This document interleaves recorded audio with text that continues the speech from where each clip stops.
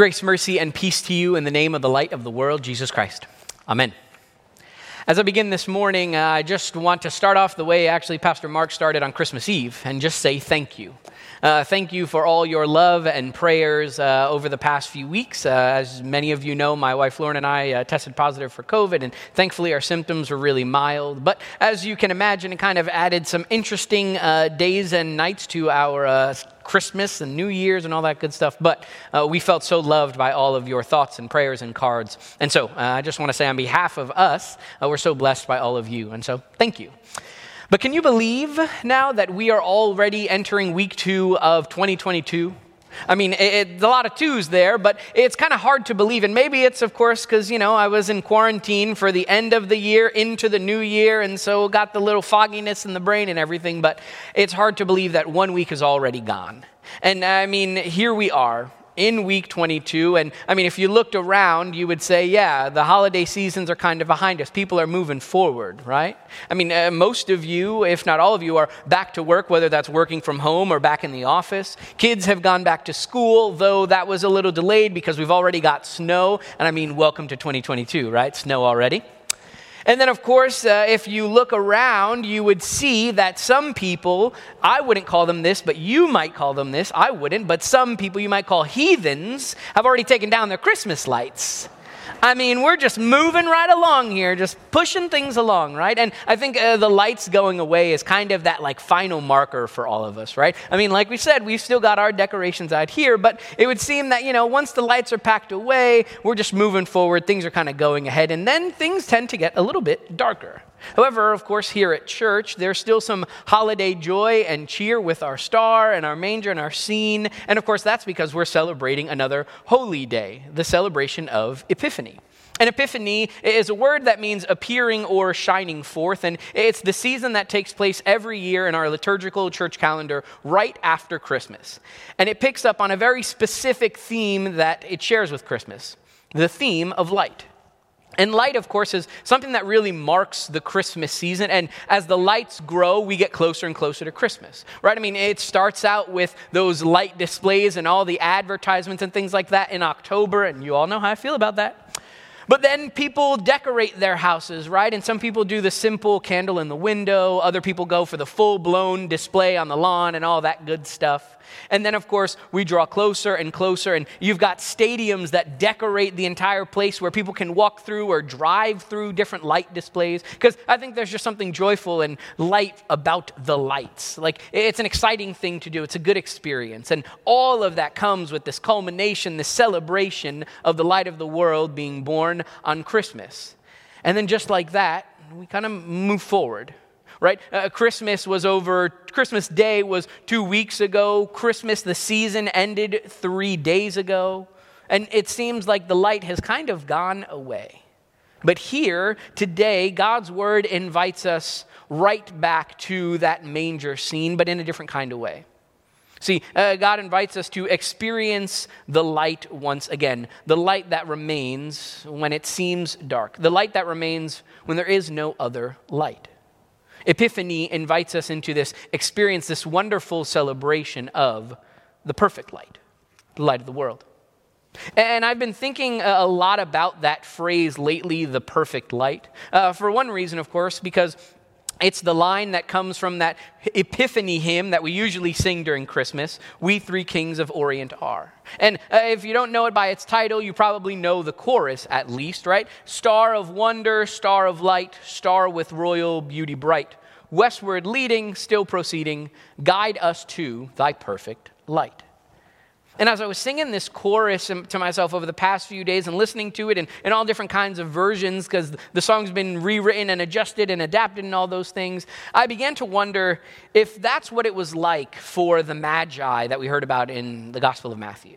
Were they singing that song on that night so long ago when they first followed that star? As they journeyed through the desert and they followed that star that was in the sky, it kind of made me wonder. Is that what they were doing? Were they singing along this incredible journey? And it's interesting because I think more often than not, we usually refer to them as the wise men. And so they may seem wise because they followed that star, but really following the star would have just been something that they would have done in their daily lives. See, in Scripture, the thing that we are told about these men, the word that's used to describe them is not a word that means wisdom, but a word that means or can be translated magician, or astrologist, or sorcerer, even in some translations. So the wisdom, so to speak, that these men had was really just a wisdom of the world. Kings thought they were wise. Rulers thought they were wise because they studied the sun and the moon and the stars, and so they could try and predict the future. And so that's why we would often refer to them speaking as wise men. But in the context of actually being wise or following that star, I mean, you may even refer to them as like masters of the dark arts. Really, they were following that star because that's kind of what they did. If anything, that star would have looked different and would have been special, and so they kind of identified it as, that could be a star that identifies the birth of a king. So let's follow it. They weren't following the star because they were wise. They were following it because that's just what they did. It's literally part of their lives, part of their experience. I mean, essentially, kind of in today's world, these guys weren't anything more than the people you'll see at like the mall kiosk or on the boardwalk who are telling you to give them your palm and $5, and then they'll tell you about your future, right? These guys were kind of modern day horoscope writers. They followed the stars, they told you some things about them, and then you went on with your life. That's what they did. They were just following this star. And as we're told this journey of following the star, all of a sudden the details begin to get a little muddy. And it's not really as glamorous as we often sing about it, right? I mean, that song we sing is filled with joy and excitement, but their journey wasn't. I mean, for starters, they were in the east, having to come all the way west, whatever that distance might have been. But journeying, of course, is just long back in those days, right? And so they're traveling they're traveling west with all these gifts. And when they finally arrive in Jerusalem, where they think the star has stopped, I mean, they're stuck there. And the first thing they do is they go to this guy, and they say to him, "We're here to worship the newborn King of the Jews." But the guy that they went to is the guy who claims to be the current King of the Jews. And as far as he's concerned, he didn't have a child. Not that he knew about anyway. Right? So these wise men come to this city, and without even realizing it, they set off this chain of events, right? We have the perspective, we know that what happens next is Herod, this king that they go to, sends out a search party and wants everyone to know, where has this baby been born, so that he can take care of him, so to speak. All of a sudden, this journey that began by following this great light is seemingly being filled little by little with darkness. And of course, to add to this confusion and this messiness for these guys and their story, they were going to pay homage to the newborn King of the Jews, which wouldn't have really meant much for them specifically. They thought that if it was just the King of the Jews, they were really just being nice when they were going to pay homage to him. It wasn't anything more than like when your neighbor gives you Christmas cookies even though they're celebrating Hanukkah. Essentially, this was just like a nice gesture. Oh, we're going to follow this star to see this king, but they didn't know of any impact that it would have on their own lives, the way that the Jewish people once felt. And so there's just this interesting situation here. These men, they weren't there on that first night. They weren't there at the manger scene when Jesus was born. They arrive later. So this whole situation just has all these different moving parts that don't actually always add up when we hear, and that's why the story comes later, because that's when the wise men came. And I wonder what it was about that star that made it so different. Why that star? What stood out for them? These men who studied the stars and the moon, what was it about that star that they thought they should follow it? I mean, usually we don't ask these questions ourselves because, well, we have the perspective. We kind of know the answer already. But if we put ourselves in their shoes, that must have been something that they wondered. What was it about this star? What was this star leading them to? And as I consider these questions, I begin to think perhaps they weren't singing with the great joy that we sing with today. I mean, for those men following that star that had led them to unfamiliar places, where darkness was kind of looming and lurking all around with them not even knowing what was going on, the events that they were setting on. And when they would finally arrive, they would have to go and search again, because they were still asking questions about where this newborn king was born, where the star had led them to. And it's not until finally, when they arrive, that instead of seeing this star as the brightest thing they've ever seen, they lay their eyes on a newfound light, a baby, wrapped in swaddling cloths and lying in a manger. This light of the world that would now lead them, no longer by a star, but rather by this baby. These shepherds, these wise men who had walked in great darkness would now find Mary and Joseph and the shepherds who had already been there. These guys were kind of late to this party, and yet now this light, this perfect light, was there before their eyes. We can only imagine what it must have been like for them. For the first time in their lives, after walking in deep darkness, after perhaps playing in the dark arts, after thinking and studying about all the sun, moon, and stars, this was the light that was different. This light was the light that was going to change their lives. And they didn't even know it yet.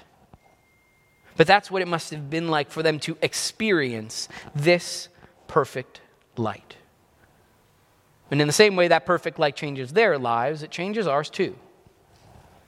You know, I'm not entirely sure what the past year was like for you, and I don't know what your future is going to be like, though if you give me your palm, I'll just shake it for you and tell you Jesus is going to be in your life, right? But here's the thing I can tell you. I know that there are going to be some moments of light, and there's also going to be some moments of darkness. Because the thing about darkness is that it presents itself in all different kinds of ways in our lives. Darkness sometimes looks like death and despair and illness.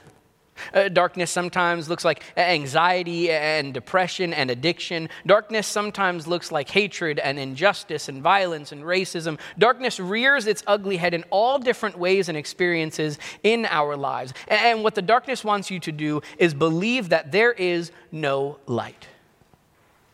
And because we live in a world that is full of sin, the reality is there will always be some darkness to it. But in the midst of that world, in the midst of whatever darkness you're currently facing, whatever darkness you may come across, whatever darkness you have in your past, God's promise to you is this. This is what he says about the light. The light shines in the darkness, and the darkness cannot overcome it. That is what the perfect light does. That is what Jesus does. He is the perfect light that overcomes the darkness. The same way that we hear on Christmas Eve, the people who walked in darkness have seen a great light. On them the light has shone. That same light that is Jesus, that shines on those people of Israel, now shines on the Gentiles, shines on the Magi, the outsiders, me and you, people who have been welcomed into this radical, life-changing grace. This radical light that shines on all people, that breaks through the darkness. The light, the perfect light of Jesus that makes the darkness tremble. Even on the darkest of nights, the night on which he hung on a cross, the light of Jesus was still shining, because in him there is no darkness at all. That is who Jesus is. That is who this perfect light is. And what that means for me and for you is that there is no darkness that the light of Jesus cannot reach. There is no darkness in your life that the light of Jesus cannot and will not overcome for you. That is his promise to me and to you, that his light shines upon us, that it covers us, and it is so perfect, we can't even fully comprehend it. And in the midst of that perfect light, he shines his perfect grace upon us. And that perfect grace pours out over and over and over again. That even where there is darkness, it no longer seems dark, because he is the light that breaks through the darkness. And so in the moments when darkness tries to rear its ugly head, I want you to remember something that Pastor Mark told us on Christmas Eve, a simple phrase: give me some light. I think it's something that we've probably all said to one another in one way or another. And don't be surprised when Jesus shows up, when the light shows up in your life in all different kinds of ways.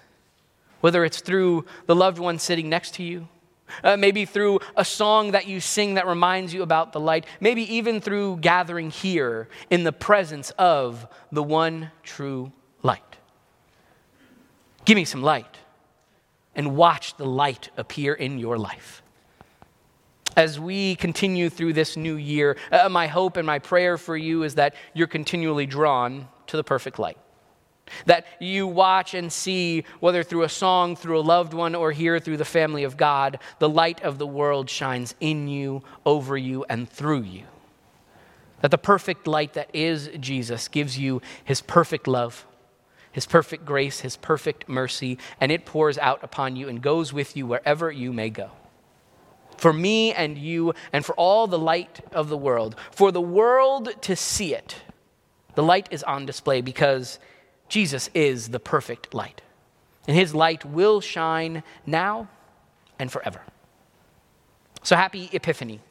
May the light of the world that shines in you and through you continue to lead you, no matter what darkness may lie ahead. In the name of the Father, and of the Son, and of the Holy Spirit. Amen.